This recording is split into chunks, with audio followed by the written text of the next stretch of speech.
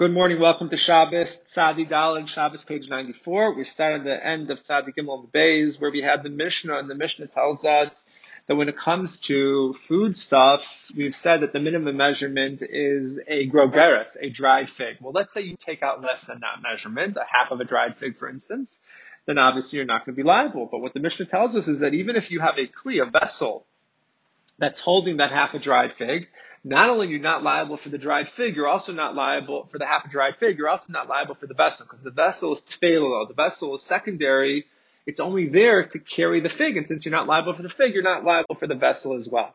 Similarly, the halacha is that if you carry a chai, someone who's alive on a bed or on a stretcher or whatever it is, the halacha is you're not liable for the person who's alive. Why? Because chai noses atzmo, someone who's alive will carry his own weight or her own weight, or at least balance the weight and make it easier for you to carry that person. So therefore, that's not a liability of Shabbos. Well, then similarly, you're not liable for the stretcher or the bed. Even though if you would take out that stretcher or bed by itself, you'd be liable. But since it's only tafel, it's only secondary to the person, you're not going to be liable.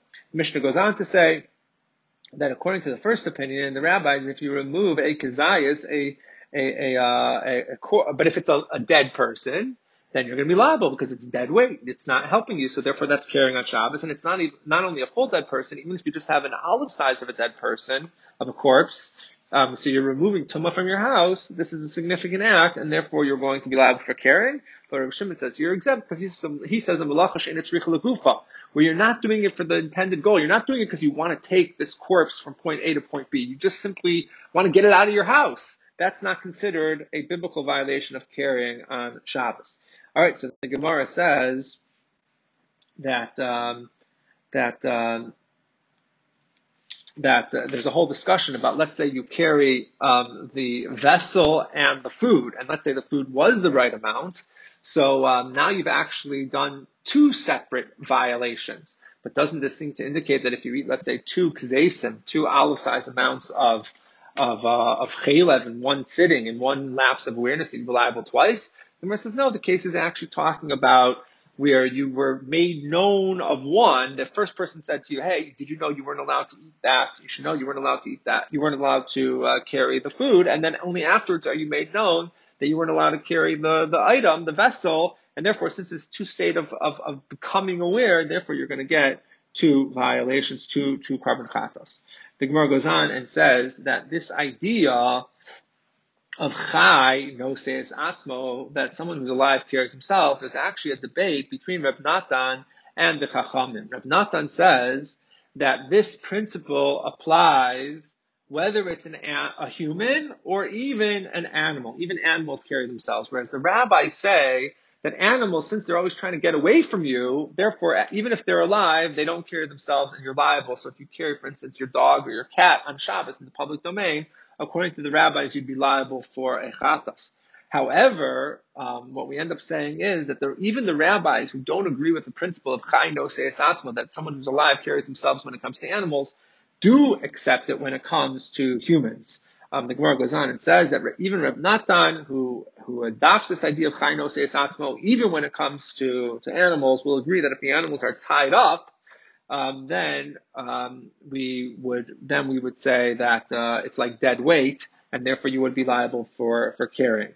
The Gemara goes on with various other cases about this, and with regards to Reb Shimon's principle that malacha she'ein tzricha legufa you're going to be exempt from. There's a discussion that in order for it to be tzarich legufo, that you actually need it for the goal, that maybe it needs to be legufo ulegufa. That would mean that you need it to be out there and it's needed for the thing itself. So for instance, the example would have been if, let's say, you carry out your hoe because you want to fix the hoe and also you want to dig, or you carry out a Sefer Torah because you want to fix the Sefer Torah and you also want to read from it, so it has both purposes. But at the end of the day, we say that if it has either of the two purposes, that would be enough to make you liable.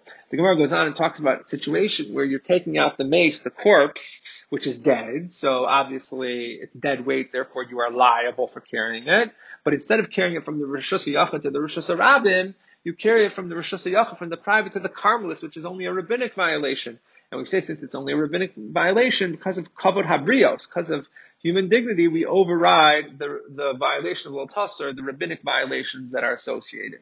The Gemara goes on, and we have a new Mishnah that says that if you cut your nails one with the other or with your teeth, according to one opinion, this is a biblical violation. According to the other opinion, this is actually a rabbinic violation because it's not the normal way to cut your nails.